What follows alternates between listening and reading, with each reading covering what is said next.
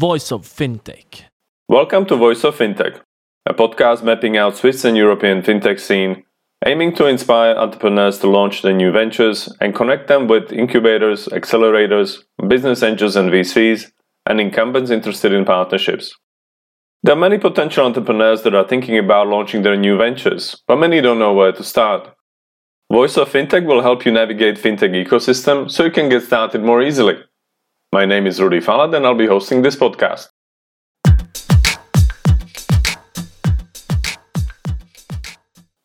Welcome to Voice of Fintech. Today we are at Station F in Paris and we're joined by Mazin, who is the co-founder of Toquity, which is an INSEAD alumni startup that took part in INSEAD Launchpad program at the Station F. So welcome. Thank you, Rudy. Thanks for having me. Can you tell us a bit more about yourself and your team and your backgrounds and how that leads into Toquity idea? Sure. So I was a consultant, worked in the US for 6 years before INSEAD, and then actually met my co-founder during the INSEAD MBA program. We were both in the same section. And so we started working on this during that time. My co-founder comes from the private equity area, and he worked in the private equity industry in Dubai for a couple of years before INSEAD. And our idea initially started off there. While we were at INSEAD, we developed it and started working on it as soon as we graduated. So what does Toquity do? Can you describe the problem that you're trying to solve? Yeah, so Toquity is a platform for companies and their employees, investors and lawyers to manage everything to do with a startup's equity. So the problem that we're trying to solve around equity is that, of course, there are all these different parties that interact with a company's equity. And also because of the nuances and kind of the various rights associated with each different shareholder, equity can get quite complicated and very time-consuming and tedious to manage. All right, so can you elaborate on this? Yeah, certainly. So let's think about what equity means in a startup's context. So a startup, when you're formed as the founders, you own the entire company, and then you sell a part of the ownership of your company or some of your company's equity to raise funds. And so you sell it to an investor. Then the next part of this is getting employees, and you want to recruit and retain the top talent. So your equity comes in again, where you're again selling a part of your company or allowing someone to benefit in the future profits of your company. And all of these components, the equity that you're given to different investors as the company grows, as well as the equity that you're giving to employees, anyone else involved in your company, sometimes advisors, they have different terms. And most importantly, there's often a lack of transparency. When you award an employee equity, they know that they're getting X number of shares in the company, but they don't know what it actually means and how much it could be worth. And this is one of the biggest problems that startups face. Equity is an important tool for recruiting, for financing, for all these crucial operations in a startup, but not everybody who needs to see it can properly, view a startup's equity, understand it, and interact with it. And that's the problem we're trying to solve. So who are your target customers? You mentioned the lawyers, the entrepreneurs, the investors. So are these the three key groups, and who is really the priority for you for now? Yeah, so that's a good question. The priority is entrepreneurs, or in the case of maybe a more mature private company, the CFO and the finance team. And this is because they spend the most time managing equity, and all these other groups interact with it. But our primary customers are the people who are actually managing and transacting with this equity. Okay. And so you mentioned a little bit how you started with the venture, but in terms of a bit more detail, was it part of the course that you had to do at INSEAD, or was your separate initiative while you were there? It was a separate initiative, but one of the good things about INSEAD is it allows you to explore different areas. And so what we did was we took a lot of this into account in our coursework, and so tried to work on Toquity as class projects. But it was a separate initiative, and we were allowed the time and flexibility to kind of work on it and participate in a few venture competitions, both at INSEAD as well as outside, which kind of pushed us and helped us develop our business idea and get it to a good point so that we could really work on it when we graduated. And so where are you based? So right now we're based here at Station F in Paris. And yeah, we've been here since January. We've been based in Paris since we graduated. And for now, your team is you and your co-founder, right? Yes. So it's just the two of us. We are fully bootstrapped. We're trying to do everything ourselves. And the biggest reason for this is because we can learn and really understand the product well and also iterate on it and continue to improve it with each additional customer that we get. Okay. And why did you decide to stay in Paris after INSEAD? So two reasons. One, because the startup ecosystem in Paris is growing and it's growing rapidly. And so it was a good market for us and for our product. There were a lot of companies that needed something like this. But also, one other more specific reason was in terms of legislation. France was one of the few countries in the world at that point in time where you could store equity records on a blockchain, which we haven't really spoken about. But that piece of legislation was really important for our long-term vision of making equity truly digital. All right. And obviously you're part of INSEAD Launchpad program. So how did you get in? What did you have to do? The process for getting into the Launchpad is, well, first of all, you need an INSEAD alum to be part of the team. And then you apply and you come out here and pitch to a few people. But we kind of started before that process and were talking to a few of the people at the Launchpad while we were in school at INSEAD. Yeah, then we kind of went through the process, understood what it was about, and it was more a conversation of kind of explaining the value that we get out of the Launchpad, as well as kind of what we could contribute to it. And so there was a fit, and so that's how we ended up here.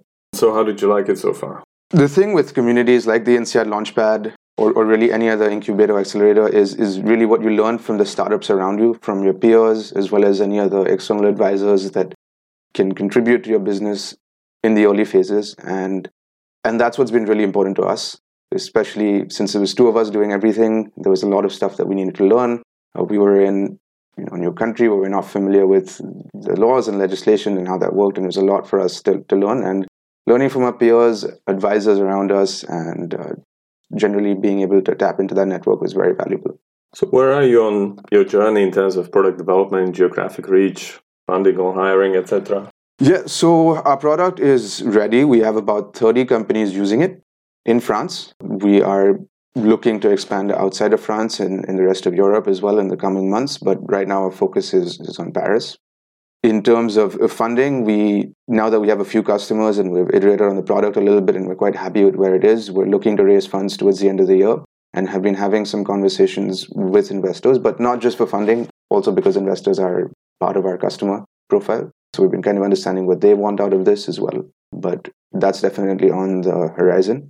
And the other thing you mentioned was recruiting. So in terms of recruiting, now that we feel like we're getting close to finding product market fit, we need to recruit a sales team as well as maybe hire a team of developers towards the end of the year after we raise some funds. Any numbers you can share in terms of clients? I mean, you said 30 clients, etc., or the names rather. Is there any clients that you can share their names? Yeah, so one of the bigger clients we're working with, they recently closed a Series B round. Their name is Heech. They're a transportation ride-sharing company based in France. And for them, they decided to give all the employees all over the world stock options, and managing these option pools, because you create different option pools at different points in time, as well as you have different types of options in different countries. Managing this on a daily basis was getting quite challenging. And we're working with them still to kind of figure out how to streamline the process, create more value for everybody involved. So you talked about the problem that you're trying to solve and your target customers, etc. I mean, how do you guys make money out of it, or how will you make money out of this? What we're doing is it's a SaaS company. We're charging companies to use the platform.